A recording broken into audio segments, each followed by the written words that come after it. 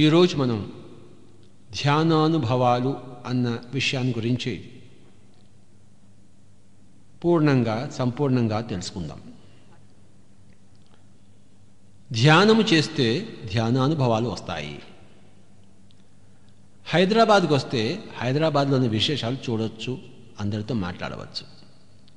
హైదరాబాద్కే రాకపోతే చార్మినార్ ఎలా చూస్తాం, ట్యాంక్ బండ్ ఎలా చూస్తాం, యూనివర్సిటీ ఎలా చూస్తాం, గోల్కొండ ఎలా చూస్తాం, ఇక్కడున్న వాళ్ళతో ఎలా మాట్లాడతాం?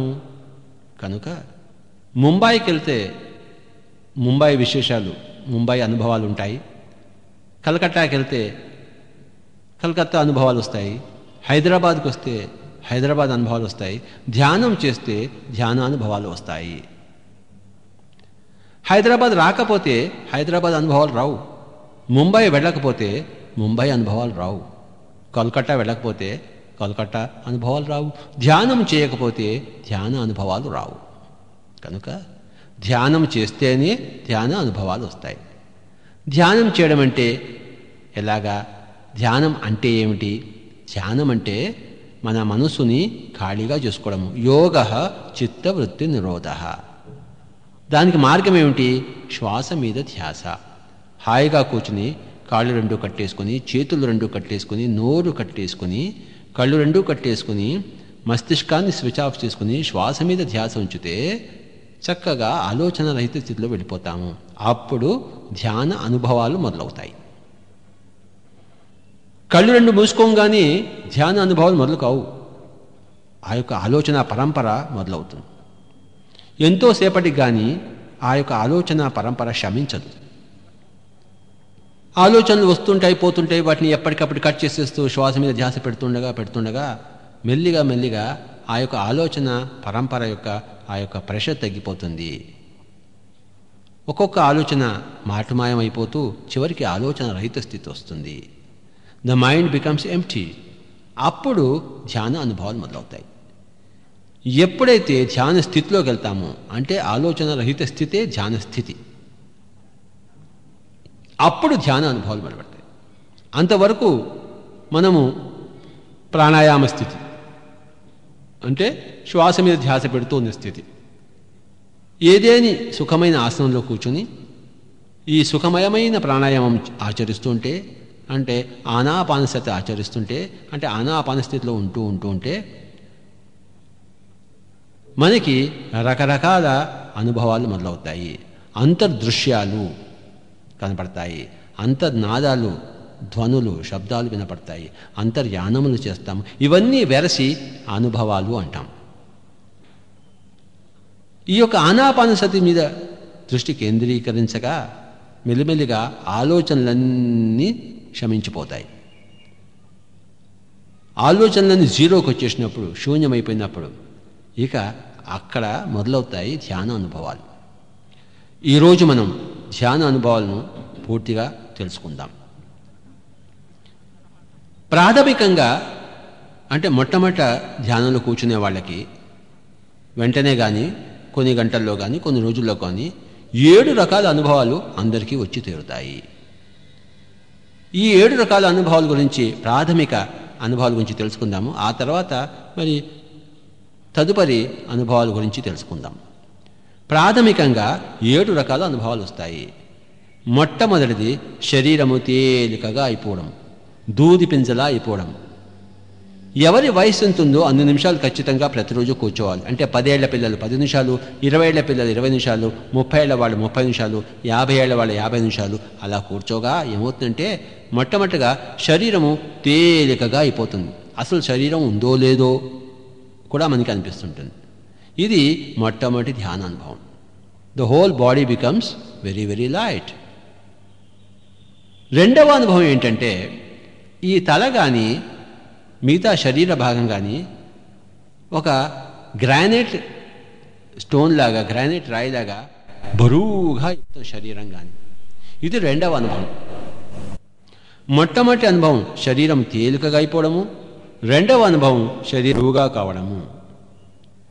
మూడవ అనుభవం ఏంటంటే రకరకాల, అంటే మనము దివ్యచక్షు యొక్క మరి ఆ యొక్క ఉత్తేజితం కావడం అంటాం.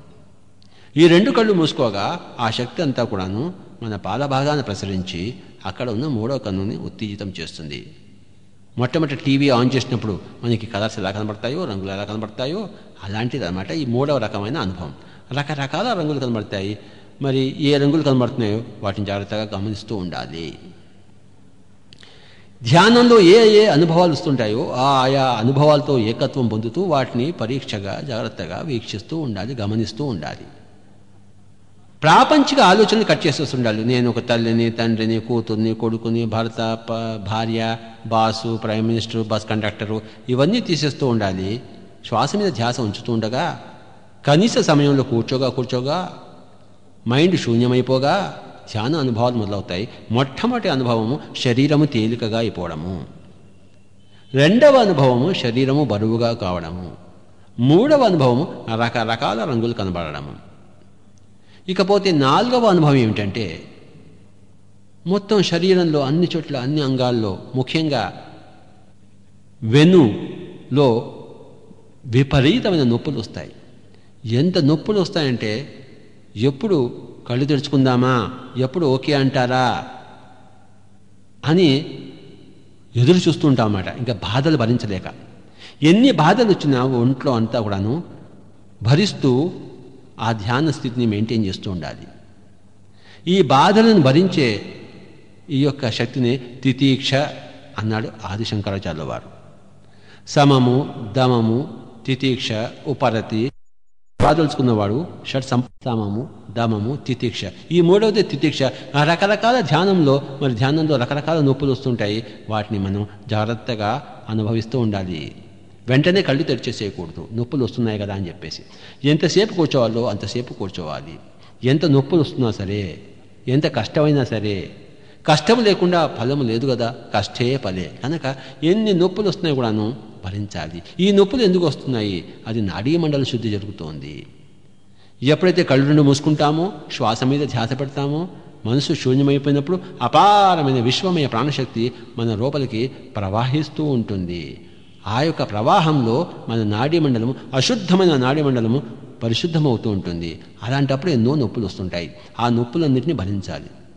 ఒకానొక పరిశుద్ధాత్మ ధ్యానంలో కూర్చుంటే మరి ఏ నొప్పులు ఉండవు. ఎందుకంటే పరిశుద్ధమైన నాడీ మండలం ఉంది కనుక.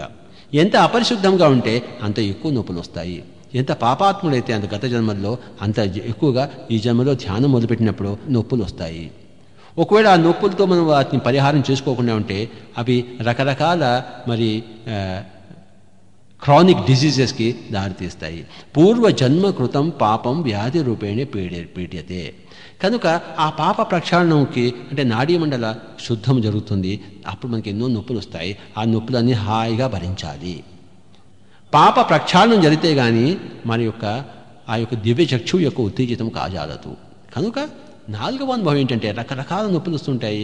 కాళ్ళు, చేతులు, కళ్ళు, ఒళ్ళు, వెన్ను విపరీతంగా నొప్పులు వస్తుంటాయి. ఈ నొప్పులన్నీ మనం ధ్యానంలో కూర్చున్నంతసేపే ఉంటాయి. కళ్ళు తెరవంగానే నొప్పులు ఉండవు. వీటికి ఏ డాక్టర్ దగ్గరికి పోవద్దు. అసలు డాక్టర్ దగ్గరికి ఎప్పుడు పోవద్దు. మనము ధ్యానంలో వచ్చే అనుభవాలు, నొప్పులు మళ్ళీ ధ్యానంలోనే మెల్లిమెల్లిగా క్రమక్రమంగా పోతూ ఉంటాయి. ఇకపోతే ఐదవ అనుభవం ఏంటంటే మనం ఈ స్థూల శరీరము కదలకుండానే కూర్చుంటున్నాం మనం. కానీ లోపల మరొక సూక్ష్మ శరీరం ఉంది. అది విపరీతంగా డ్యాన్సులు మొదలు పెడుతుంటుంది. ముందుకి వెనక్కి ఊగిపోతుంటాము. గిర్రను తిరుగుతుంటుంది లోపల ఇంకొక శరీరము. ఆ అనుభవం మనకు వస్తుంది.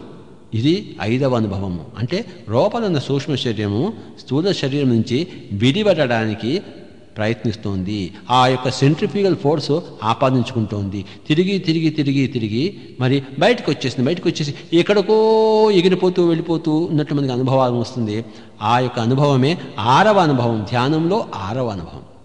మొట్టమొదటి అనుభవం శరీరం తేలికగా కావడము, రెండవ అనుభవం శరీరం బరువుగా కావడము, మూడవ అనుభవము రకరకాల రంగులు కనబడము, నాలుగవ అనుభవం విపరీతమైన నొప్పులన్నీ రావడము, ఐదవ అనుభవం లోపల గిర్రను తిరుగుతున్నట్టు కథాకళి కూచిపూడి భరతనాట్యం చేస్తున్నట్టు మన సూక్ష్మ శరీరం మనకి అనుభవానికి వస్తుంది. ఆరవది ఏంటంటే హమ్ ఇదర్ నహీ హై కहीं और उड़ते हुए पंछी के जैसे हम चले जा रहे हैं. ఎక్కడో ఎగిరిపోతున్న పక్షిలా మనం వెళ్ళిపోతూ ఉన్నాం. ఎక్కడికో ఎగిరిపోతున్నాం, ఇక్కడ లేము. ఆ విధమైన అద్భుతమైన అనుభవం మనకు వస్తుంది. ఇకపోతే చిట్టొచ్చేవాడిది ఏంటంటే ఏడవ అనుభవం.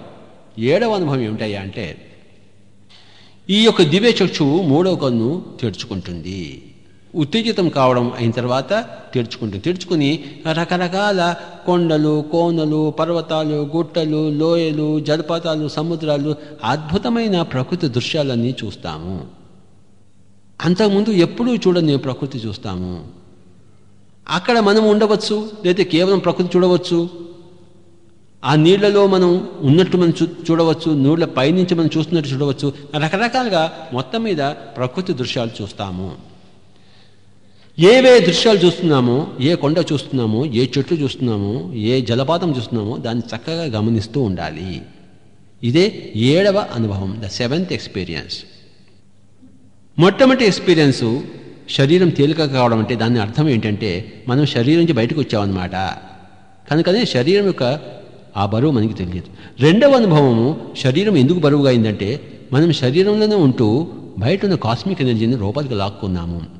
ఒక స్పాంజ్ అనేది నీళ్ళలో పడేస్తే ఆ స్పాంజ్ నీళ్ళని పీల్చుకుని బరువుగా తయారవుతుంది. ఒక రాయి నీళ్లలో వేస్తే అది నీళ్ళని పీల్చుకోదు, బరువుగా కాదు. కనుక ఊరికే ఆలోచిస్తూ కూర్చుంటే మన మనసు రాయిలా ఉండి ఏ కొత్త శక్తిని పుంజుకోవచ్చు. కానీ ధ్యాన స్థితిలో ఉంటూ మనసు శూన్యం చేసుకుంటే మన మనస్సు స్పాంజ్లా మారి ఆ నీటిని పీల్చుకున్న స్పాంజ్లాగా కాస్మిక్ ఎనర్జీని, విశ్వమయ ప్రాణశక్తిని విపరీతంగా పీల్చుకున్నప్పుడు మన శరీరం బరువుగా మనకి అనుభవానికి వస్తుంది. మూడవది దివ్యచక్షు ఉత్తేజితం కావడం. టీవీ స్విచ్ ఆన్ చేసినప్పుడు రకరకాల కలర్స్ చూస్తాం. అలాగే నాలుగవది ఆ యొక్క నొప్పులు, అంటే నాడీ మండల శోధనం. ఆ కాస్మిక్ ఎనర్జీ ఆ షవర్ బాత్ తీసుకున్నప్పుడు ఆ యొక్క విశ్వమయ ప్రాణశక్తి వలన నాడీ మండల శోధనం జరుగుతుంది, శుద్ధము జరుగుతుంది. ఐదవది మరి ఈ యొక్క విపరీతమైన ప్రాణశక్తి వలన లోపల ఉన్న సూక్ష్మ శరీరము విడిపడడానికి ప్రయత్నిస్తుంది. అది తిరిగి బయటకు వచ్చేస్తుంది. బయటికి రావడాన్ని, బయటకు వచ్చి ఎక్కడికో విహరిస్తుండడాన్ని ఆరవ అనుభవము అంటాం మనము. ఏడవ అనుభవము టీవీ ఆన్ చేసిన తర్వాత మనం ఏదో ఛానల్ పట్టుకున్నట్టు, V channel, T channel, X channel, Z channel, ఇది మూడవ కన్ను ఏదో ఒక ఛానల్ పట్టుకుంటుంది. ముఖ్యంగా డిస్కవరీ ఛానల్ పట్టుకుంటుంది. మొట్టమొదటిలో అనేక కొండలు, కోనలు, లోయలు, జలపాతాలు, సముద్రాలు చక్కగా చూస్తాము. అందులో లీనమైపోవాలి, ఆ ఆనందాన్ని స్వీకరించాలి. అక్కడి నుంచి ఎంతో శక్తి వస్తుంది మనకి. కనుక ఎప్పుడైనా మనం ధ్యానం క్లాస్ తీసుకుంటున్నప్పుడు ధ్యానం అయిపోయిన తర్వాత ఎంతసేపు కూర్చోబెట్టాలి అంతసేపు కూర్చోబెట్టిన తర్వాత అందరికీ ఓకే చెప్పిన తర్వాత, అయ్యా బాబు అందరూ మీ ధ్యాన అనుభవాలు చెప్పండి అని అందరినీ అడిగి కనుక్కోవాలి. ఈ 7 అనుభవాల్లో ఏదో ఒక అనుభవం తప్పకుండా అందరికీ వస్తుంది. ఒకవేళ అనుభవం రాకపోయినా అంటే ఆలోచనలు తగ్గలేదన్నమాట. మెల్లిమెల్లిగా ఇంకొక 2-3 సార్లలో అనుభవాలు రావడం మొదలవుతాయి, ఆలోచనలన్నీ తగ్గి. కనుక ఈ 7 అనుభవాల్లో కొంతమందికి ఒక అనుభవం రావచ్చు, కొంతమందికి 3 అనుభవాలు కలిపి రావచ్చు, రకరకాల అనుభవాలన్నీ కలిపి రావచ్చు. ప్రతిరోజు ధ్యానంలో కూర్చున్నప్పుడల్లా మనం ధ్యాన అనుభవాలను మనం గమనించాలి. ధ్యానం క్లాస్లో వాటన్నిటినీ అందరితో పంచుకోవాలి. పంచుకున్న జ్ఞానం పెంచబడుతుంది, పంచుకున్న ధనం హెచ్చింపబడుతుంది, పంచుకోని ధనం దోచుకోబడుతుంది, పంచుకోని అనుభవం మరి అది మఠమాయమైపోతుంది. మన దగ్గర ఏదున్నా కానీ దాన్ని అందరితో పంచుకోవాలి. శక్తి కానీ, మన బుద్ధి కానీ, కండబలం కానీ, ఆర్థిక బలం కానీ, సమయం కానీ, పంచుకున్నది పెంచబడుతుంది, దాచుకున్నది దోచుకోబడుతుంది. కనుక ధ్యానం చేసిన తర్వాత ప్రతి ఒక్కళ్ళు అందరితో తమ తమ ధ్యాన అనుభవాలు చెప్పాలి. ఇది పిరమిడ్ స్పిరిచువల్ సొసైటీస్ యొక్క ధ్యాన క్లాసుల్లో, ధ్యాన తరగతుల్లో తప్పనిసరి కార్యక్రమం. ధ్యానం అయిన తర్వాత అందరూ తమ తమ ధ్యాన అనుభవాలను పంచుకొని ఆ తర్వాత మరి విడిపోతారు. ధ్యానం చేసిన తర్వాత ధ్యాన అనుభవాలు పంచుకోవడం అనేది తప్పనిసరి. ఎలా పంచుకుంటాము? ఫస్ట్ మొట్టమొదటిలో ఈ 7 రకాల అనుభవాలు ఉన్నాయి అని అందరికీ చెప్తాం. చెప్పి ఎవరెవరికైతే ఈ 7 రకాల అనుభవాలు వచ్చాయో వారు చేతులు పైకెట్టి చూపించవచ్చు అంటారు. తక్కువ మంది ఉంటే అందరి యొక్క అనుభవాలు వారి ముఖతః వినాలి. ఎక్కువ మంది ఉంటే ఈ 7 రకాల అనుభవాల్లో ఒక్కొక్క అనుభవానికి ఎవరెవరికి ఏమొచ్చాయో చేతులు పైకెత్తండి అని చెప్తే వారు పైకెత్తి చూపిస్తారు. కనుక ఈ విధంగా ధ్యానం చేసినప్పుడల్లా మనకి ధ్యాన అనుభవాలు వస్తాయి. ధ్యానానికి ధ్యాన అనుభవాలకి మధ్య విశ్వమయ ప్రాణశక్తి ఉంది అని మనం తెలుసుకోవాలి. ధ్యాన స్థితిలో ఉన్నప్పుడు ఏమవుతున్నాయంటే ఈ విశ్వమయ ప్రాణశక్తి అపారంగా మనలో ప్రవేశిస్తుంది. తద్వారానే మనలో ఈ యొక్క ఆత్మానుభవాలు, ఈ యొక్క ధ్యానానుభవాలు మొదలవుతాయి. ఆ శక్తి రావాలంటే దానికి అడ్డుగా ఉన్న మనస్సు తీసేయాలి. ఆ శక్తి దేహశక్తితో కలవడానికి, అనుసంధానం కావడానికి, దేహశక్తి విశ్వమయ ప్రాణశక్తి అనుసంధానం కావింపబడడానికి అడ్డుగా ఉన్నదే ఆ యొక్క మనస్సు. ఆ అడ్డును తొలగించడమే ధ్యానము. యోగ చిత్త వృత్తి నిరోధ. యోగం అంటే, ధ్యాన యోగం అంటే చిత్త వృత్తులను నిరోధించడమే. కనుక నేను ఆడ, నేను మగ, నేను హిందూ, నేను ముస్లిం, నేను అందగాడిని, నేను కురూపిని, నేను రాజుని, నేను పేదను, ఈ యొక్క ఆలోచన పరంపర మనసులో ఉంటుంది. అవన్నీ శూన్యము కాగలగాలి. దానికి మార్గమే ఆనాపానసతి, సుఖమయమైన ప్రాణాయామం. చక్కటి సుఖమయమైన ఆసనం తీసుకుని సుఖమయమైన ప్రాణాయామంలో మనం అభ్యాసం చేస్తూ ఉంటే అందులో ఉండగా ఉండగా ఏమవుతుందంటే మనకి ఈ యొక్క చిత్తవృత్తి నిరోధం జరిగి ఈ యొక్క రకరకాల ధ్యాన అనుభవాలు మొదలవుతాయి. 7 రకాల ధ్యాన అనుభవాలు ప్రాథమికంగా అందరూ కూడాను వారు వాటిని అనుభవిస్తారు. సాధన, ధ్యాన సాధన అంటే సమయం పెట్టాలి. మనం ఎంత ఎక్కువ సమయం ఇస్తే అంత సాధన, ఎంత తక్కువ సమయం పెడితే అంత తక్కువ సాధన. సమయమే ఇవ్వకపోతే సాధన లేదు కదా. కనుక సమయమే సాధన. ఈ ధ్యాన అనుభవమే జ్ఞానము అనబడుతుంది. అనుభవమే జ్ఞానం, సమయమే సాధన. శ్వాసే గురువు. శ్వాస అన్నదే గురువు. నా శ్వాస నా గురువు, మీ శ్వాస మీ గురువు. మీ గురువుతో మీరు ఉండవాలి, నా గురువుతో నేను ఉండాలి. మంత్రము, నామము, జపము ఇవన్నీ కూడా నిషిద్ధము, అవన్నీ వ్యర్థము. చేయవలసిందల్లా శ్వాస మీద ధ్యాస. శ్వాసే గురువు. శ్వాసతో ఉండడం అంటే గురువుతో ఉండడము. ఎంతసేపు ఉండాలి? ఎంత ఎక్కువ వీలైతే అంత ఎక్కువ సమయం ఉండాలి. సమయమే సాధన. 3-4 గంటలు కళ్ళు 2 మూసుకుని కూర్చుంటే ఎక్కువ సాధన. మరి 30 నిమిషాలు కూర్చుంటే సగటు సాధన. 3 నిమిషాలు కూర్చుంటే అది సాధనే కాదు. సంగీతము సాధన చేయాలంటే ఎన్ని గంటలు సాధన చేయాలో, ఇంగ్లీష్ నేర్చుకోవాలంటే ఎన్ని సంవత్సరాలు స్కూల్కి వెళ్ళాలో, అలాగే మరి ధ్యానం కూడా సాధించాలంటే మరి గంటలు గంటలు కూర్చోవలసిందే. ధ్యాన సాధనలో మనకేమవుతుందంటే చిత్తవృత్తి నిరోధం జరిగి అపారమైన విశ్వమైన ప్రాణశక్తి మన లోపలికి ఆవాహనం జరిగి మనకి ధ్యాన అనుభవాలు వస్తాయి. కనుక మొట్టమొదటిది ఆనాపానసతి, రెండవది చిత్తవృత్తి నిరోధము, మూడవది విశ్వమయ ప్రాణశక్తి ఆవాహనము, నాలుగవది ధ్యాన అనుభవాలు. ఆనాపానసతి ద్వారానే చిత్తవృత్తి నిరోధము, చిత్తవృత్తి నిరోధం ద్వారానే విశ్వమయ ప్రాణశక్తి యొక్క ఆవాహనము, తద్వారానే అనేకానేక ధ్యాన అనుభవాలు. ఇది ధ్యాన శాస్త్రము. కనుక పిరమిడ్ స్పిరిచువల్ సొసైటీస్ వారందరికీ కూడాను ఇవన్నీ కూడాను ప్రతిరోజు ధ్యానం చేస్తూ అనుభవాలు తెలుసుకుంటూ ఒకరికి చెప్పుకుంటూ ఉంటూనే ఉంటారు. ప్రపంచమంతటా కూడాను ఇవన్నీ తెలుసుకోవాలి. ప్రపంచమంతా హైదరాబాద్ అంటే, ముంబై అంటే, న్యూయార్క్ అంటే ఎలా తెలుసుకోవాలో ప్రపంచంలో ఉన్న వాళ్ళందరూ కూడాను ధ్యానం అంటే తెలుసుకోవాలి.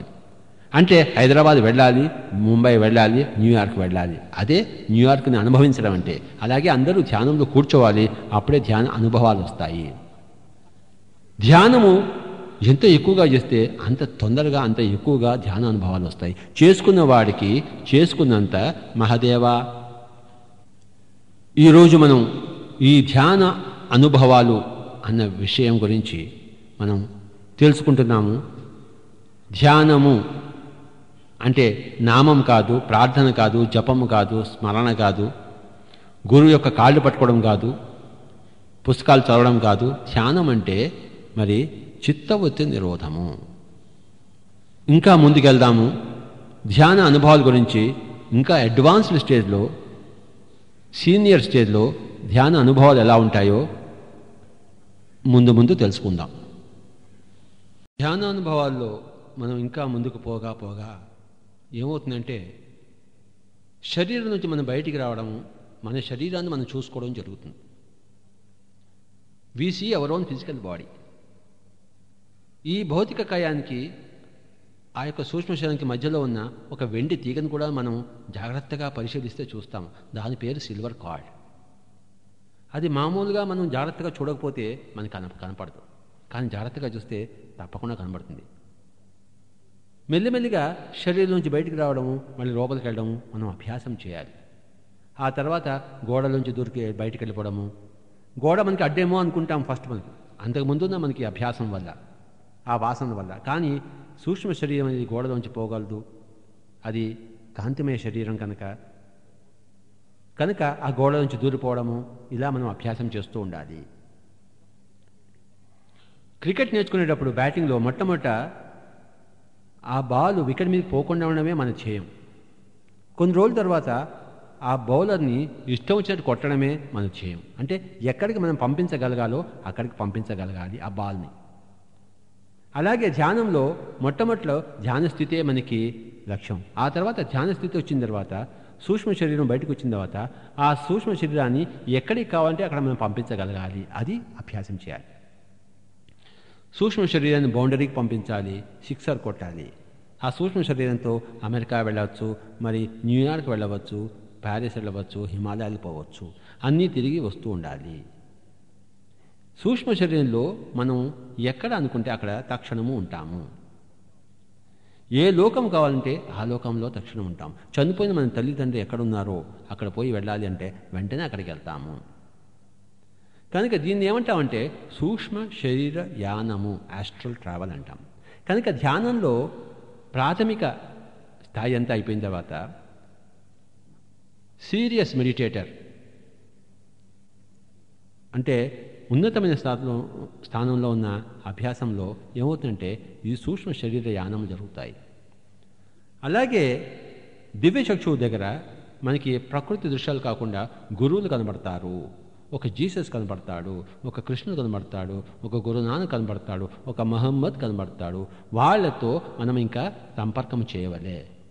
వాళ్ళు కనపడినప్పుడు అంటే ఆ దర్శనం లభించినప్పుడు, దర్శనం తర్వాత పరిప్రశ్న, శ్రవణం. వాళ్ళు కనపడిన తర్వాత వాళ్ళని చక్కటి పరిప్రశ్నలు అడగాలి. స్వామి, నాకు నా జన్మలు చూపించు, నాకు ఇతర లోకాలు చూపించు, నా తండ్రి ఎక్కడున్నాడో నాకు చూపించు, నా తల్లి చనిపోయి ఏ లోకంలో వెళ్ళిందో నాకు చూపించు, భూమండలం లోపల ఏముందో చూపించు. ఇలాగ రకరకాల విషయాలు అడగాలి.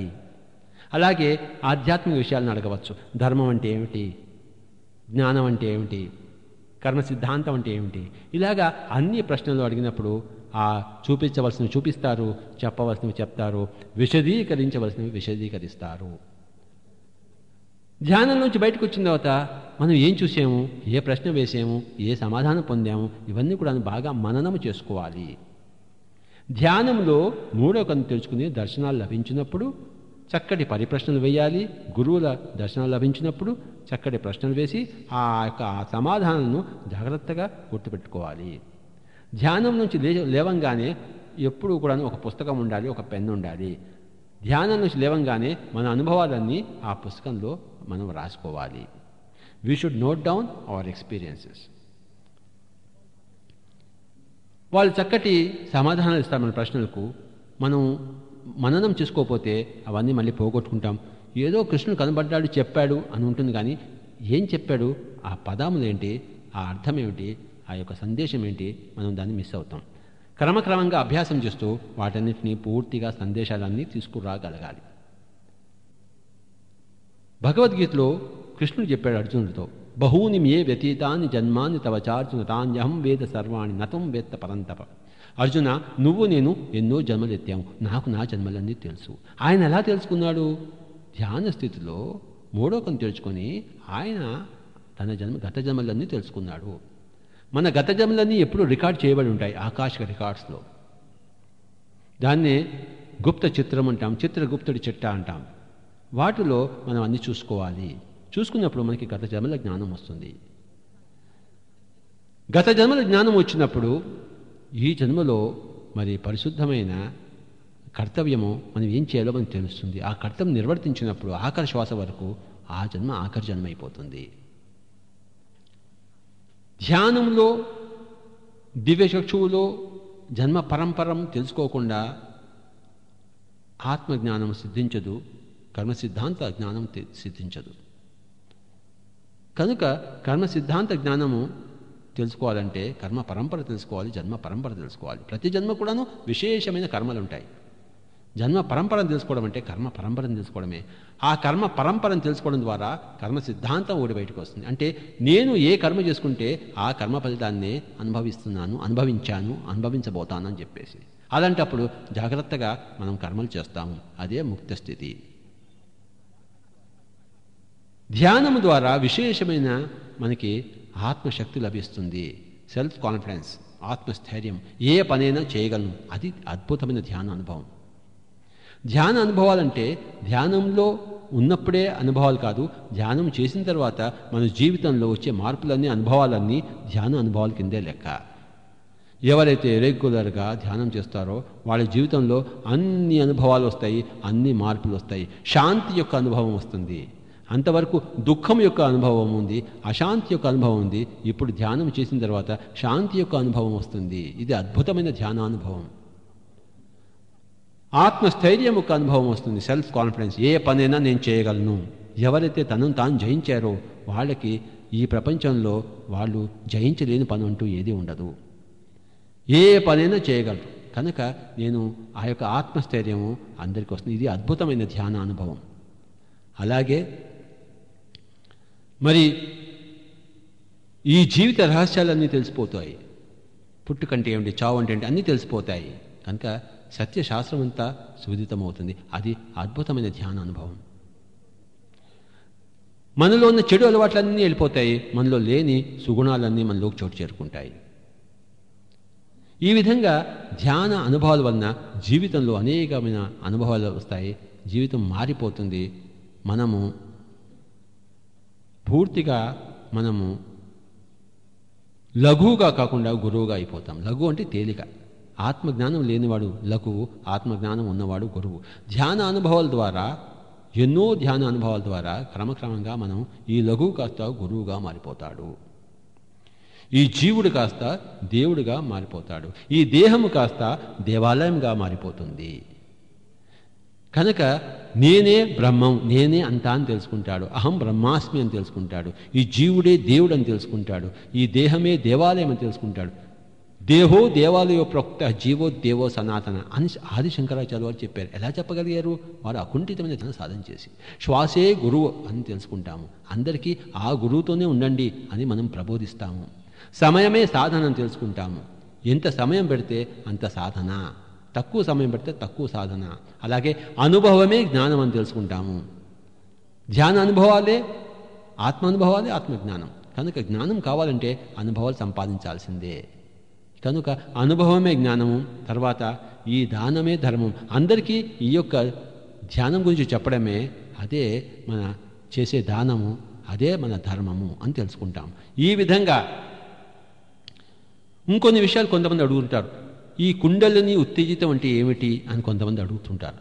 కుండలిని అంటే ఈ మనకి ఏదో చక్రాలు కనబడతాయి, దాని మీద బీజాక్షరాలు ఉంటాయి, ఇవన్నీ కూడా ఉత్తిది. చక్రం అంటే ఏమిటంటే మన నాడీ మండలంలో, అంటే మన ప్రాణమయ కోశంలో ఎనర్జీ ట్యూబ్స్ యొక్క కలయిక. నాడీ అంటే ఎనర్జీ ట్యూబ్. ఈ భౌతిక కాయం కాకుండా రెండవ కాయంలో ఎథిరిక్ బాడీలో ప్రాణమయ కోశంలో ఇది శక్తి సంచారము ఉన్న శరీరము. ఆ శక్తి సంచారం, ఎనర్జీ యొక్క సంచారానికి అనేకమైన ఆ యొక్క ట్యూబ్స్ ఉంటాయి. వాటిని నాడీ అంటాం. ఎన్నో ట్యూబ్స్ కలిసిన చోట ఒక కూడలిని, నాడీ కూడలిని చక్రం అంటాం. అంతేగాని అక్కడ ఏదో గిర్రను తిరుగుతూ ఉండదు. అక్కడేదో పాములు ఉండవు, బుసలు కొట్టవు. అదేదో పాము పడుకుని ఉంది, పాము లేస్తుంది అంటే ఆ శక్తి కొంచెం అనుత్తేజితంగా ఉన్న శక్తి ఉత్తేజితమవుతుంది. మనకి అప్పుడు రకరకాల ఆ యొక్క చక్రాలు ఏం కనబడవు, పద్మ రేకులు ఏం కనబడవు. మనకి ఆ యొక్క శక్తి యొక్క సంచారం యొక్క అనుభవం వస్తుంది. రకరకాల నొప్పుల వల్ల ఆ ఎక్కడైతే శక్తి సంచారం మొదలైందో, ఉత్తేజితమైందో అక్కడికి మన నొప్పులు వస్తుంటాయి. కనుక ఈ పాములు, చక్రాలు, పద్మపు రేకులు ఇవన్నీ కూడాను మనకి ఆ విధంగా మనం చిన్నప్పటి నుంచి చెప్పబడి ఉన్నాం కనుక అవి కనబడతాయేమో, కానీ నిజానికి అక్కడ అవన్నీ ఏమీ లేవు. ఒక క్రిస్టియన్ ధ్యానం చేసేవాడనుకోండి, అతనికి కమలాలు కనబడవు, పాములు కనబడవు, చక్కటి శక్తి సంచారమే కనబడుతుంది. హిందువులు ధ్యానం చేస్తే వాళ్ళకి పాములు కనబడతాయి, పద్మాలు కనబడతాయి. కానీ రెండిటి యొక్క మౌలికమైన అర్థం ఏంటంటే అక్కడ ప్రాణశక్తి ఉత్తేజితమైంది అని చెప్పేసి.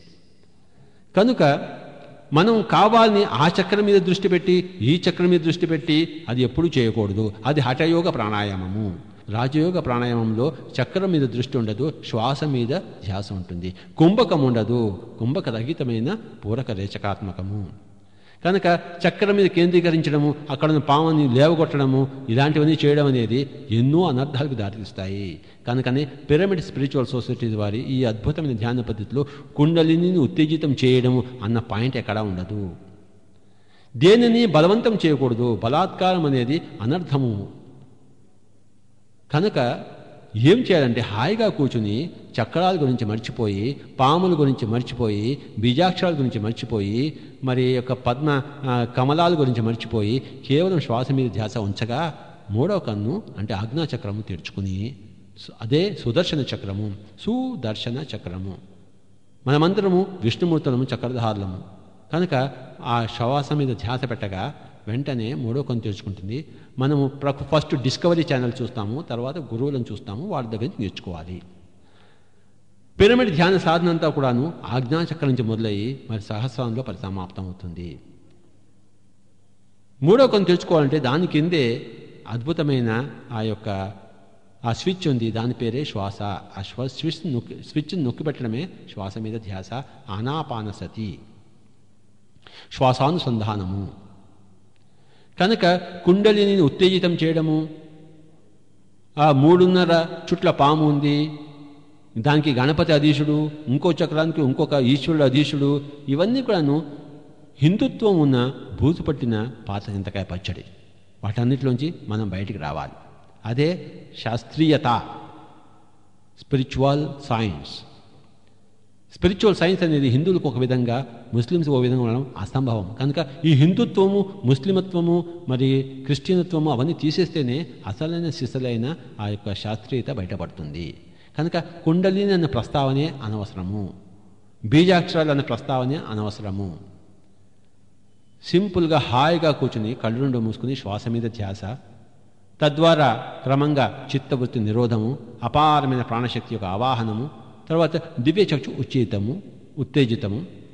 దివ్యచక్షు ఉత్తేజితం ద్వారా మరి సూక్ష్మ శరీర యానము. కొన్ని రోజులు సూక్ష్మ శరీరంతో యానం చేసిన తర్వాత సూక్ష్మలోకాల్లో మెల్లిమెల్లిగా కారణ శరీరం కూడా బయటకు వస్తుంది. అప్పుడు కారణలోకాల్లో విహరిస్తాము, కారణలోక వాసన కలుసుకుంటాము, అక్కడున్న సత్యాలను తెలుసుకుంటాము. ఇంకా ముందు పోయి మహాకారణ శరీరంలో విహరిస్తాము, సుప్రాకాశాల వలసలో పోతాము. జీవించి ఉండంగానే అన్ని లోకాలు దర్శించాలి, అన్ని జన్మలు తెలుసుకోవాలి, త్రికాల జ్ఞాని కావాలి, త్రిలోక సంచారి కావాలి. అప్పుడే జీవన్ముక్తి పరిపూర్ణంగా. తాను అన్నీ పొంది మరి అందరికీ అవే బోధిస్తూ వాటినే చేయడానికి ప్రోత్సహిస్తూ ఉండడమే చర్మ జీవితం యొక్క రూపురేఖలు. ఇది కాకుండా ఇంకా రకరకాల ధ్యానానుభవాలు ఉన్నాయి. ధ్యానానుభవాలు అంటూ 1, 2, 7 కాదు, 10 కాదు, కొన్ని లక్షలు ఉంటాయి. కొంతమందికి వేడి పుడుతుంది, కొంతమందికి ఒళ్ళంతా చల్లగా అయిపోతుంది, వేడి వేడి గాలులు చెవులోంచి బయటకు వస్తాయి, కింద పది దొల్లుతూ ఉంటారు, డ్యాన్సులు చేస్తూ ఉంటారు, ఏడుస్తూ ఉంటారు. ఇవన్నీ కూడా ధ్యానానుభవాలే. ఏదొచ్చినా భయపడకూడదు. ధ్యానంలో ఏది చెడు జరగదు. చెడు అన్నది ఉత్తర ధ్రువం అయితే ధ్యానం అనేది దక్షిణ ధ్రువము. కనుక హస్తిమశకాంతర భేదం ఉంటుంది దానికి. కనుక ధ్యానంలో చాలామంది కింద పడి దొల్లుతుంటే మరి వాళ్ళందరూ మా అబ్బాయికి ఏదో అయిపోయింది, మీరు వచ్చి రక్షించండి అంటారు. అందులో రక్షణకి ఏ తావు లేదు. అన్నీ కూడా ధ్యానం, ఒక్కొక్కరికి ఒక్కొక్క విధమైన ధ్యాన అనుభవాలు. గత జన్మల్లో మనం ఏ ధ్యానం చేశాము, ఎంత ధ్యానం చేశాము, ఏ అనుభవాలు వచ్చాయి, ఏ అనుభవాలు రాలేదు, వాటి మీద ఆధారపడి ఉంటాయి ఈ ప్రస్తుతం జన్మలో చేసే ధ్యాన అనుభవాలు. కొంతమందికి ఏ అనుభవాలు రాకపోవచ్చు, ఏ మూడో కన్ను తెచ్చుకోకపోవచ్చు, అయినా అన్నీ అర్థమవుతుంటాయి. అంటే వాళ్ళ మూడో కన్ను తెచ్చుకోవడం అనేది గత జన్మల్లోనే అయిపోయింది, ఈ జన్మలో దాని అవసరం లేదు. ఏది గత జన్మల్లో అయిపోయిందో మళ్ళీ ఈ గత జన్మల్లో అది పునశ్చరణ కాదు. చర్విత చర్మం ఎప్పుడు చేయము, చేసిందే ఎప్పుడు చేయము. ఏ జన్మలో అయినా చేయంది మళ్ళీ చేయడం కోసమే జన్మ ఎత్తుతాము, చేసిందే మళ్ళీ మళ్ళీ చేయడం కోసం జన్మ ఎప్పుడూ ఉండదు. కనుక చాలామందికి ధ్యాన అనుభవాలు రావు, కానీ సమస్తమైన ఆ యొక్క జ్ఞాన అనుభవం వస్తుంది. ఎప్పటికప్పుడు శక్తిని పుంజుకోవడం కోసమే ధ్యానం యొక్క అవసరం ఉంటుంది. చిన్నపిల్లలకి చిన్నప్పటి నుంచే ధ్యానం నేర్పించాలి. వాళ్ళకి ధ్యాన అనుభవాలు వెంటనే వస్తాయి, ఎందుకంటే వాళ్ళు పరిశుద్ధాత్మలు కనుక. అలాగే ఆడవాళ్ళకి అతి తొందరగా మరి ధ్యానం వస్తుంది, ఎందుకంటే వాళ్ళలో శక్తి యొక్క ప్రపోర్షను, శక్తి యొక్క ఆ లెవెల్ ఎక్కువగా ఉంటుంది కనుక. మగవాళ్ళలో శక్తి తక్కువగా ఉంటుంది కనుక ఎక్కువ రోజులు ధ్యానం చేస్తే కానీ తర్వాత ధ్యాన అనుభవాలకి వాళ్ళు రాజాలరు. ధ్యానం చేస్తున్నప్పుడు గదిని పూర్తిగా చీకటిగా చేసుకోవడం ఉత్తమము. ఎంత శబ్దము లేకుండా ఉంటే అంత శబ్దం లేకుండా ఉంటే బాగుంటుంది. ఎంతమంది మాస్టర్లతో కలిసి ధ్యానం చేస్తే అన్ని ధ్యాన అనుభవాలు బాగా వస్తాయి. పౌర్ణమి రోజుల్లో ధ్యానం చేస్తే ధ్యాన అనుభవాలు విపరీతంగా వస్తాయి, ఎందుకంటే అద్భుతమైన ప్రాణశక్తి దాని యొక్క సంచారం ఎక్కువగా ఉంటుంది పౌర్ణమి రోజుల్లో. అలాగే చంద్రగ్రహణము, మరి సోల్స్టైస్ రోజులు, అంటే